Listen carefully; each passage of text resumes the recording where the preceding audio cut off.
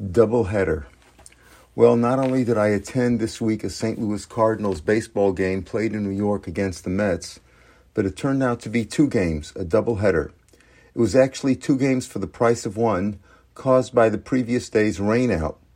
Being in New York to attend a family wedding, I could not pass up the opportunity to see my hometown Cardinals playing live only a few miles away from where I was staying in Kew Garden Hills, Queens.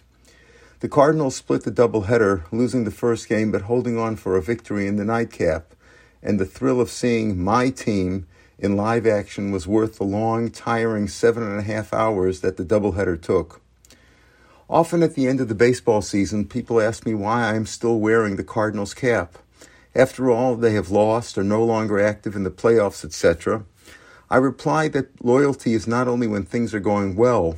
It is especially important when the person, team, country, or cause is doing poorly. True loyalty to a sports team seems ridiculous to a non-sports aficionado. You don't know the players personally, and they're mostly anti-Semitic anyway, as are most people. Still, the nice feeling of a team representing your hometown lends to you a feeling of Landsleid, the shared feeling of a common background.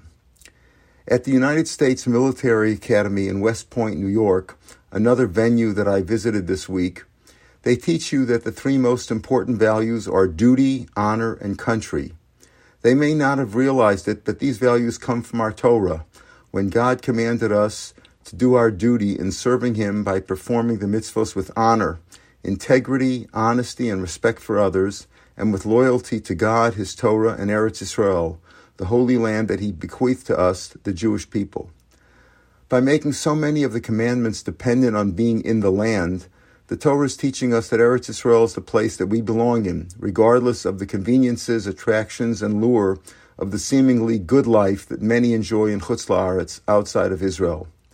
As my father used to say whenever a non-Jew would improperly assert my right-of-way while driving in St. Louis, "Let him go, Ephraim. It is his country, not yours." Our one and only country is Israel, and if we don't realize it, the nations of the world constantly remind us of it by their attitude to Jews now and over the millennia of our history. Loyalty to Torah is also what we remember this week by celebrating Lag BaOmer yesterday. Rav Biederman quotes Pri Chadash. We all know that on Lag BaOmer, the 24,000 students of Rabbi Akiva ceased dying. But why is that such a reason for joy and celebration? They buried almost 1,000 Torah students every day for over a month, and now they stopped. Is that a reason for joy or just for relief? Is getting up from Shiva a joyous occasion? Pri Chadash explains, the joy is that despite the tragedy of losing 24,000 Torah scholars, Rabbi Akiva forged on and began from scratch again, teaching 5 students, including Rabbi Shimon Bar Yochai, the entire Torah. That is the joy that we celebrate, the loyalty to Torah and God, demonstrated by Rabbi Akiva and Rabbi Shimon Bar Yochai. True loyalty results in joy and celebration. Shabbat Shalom.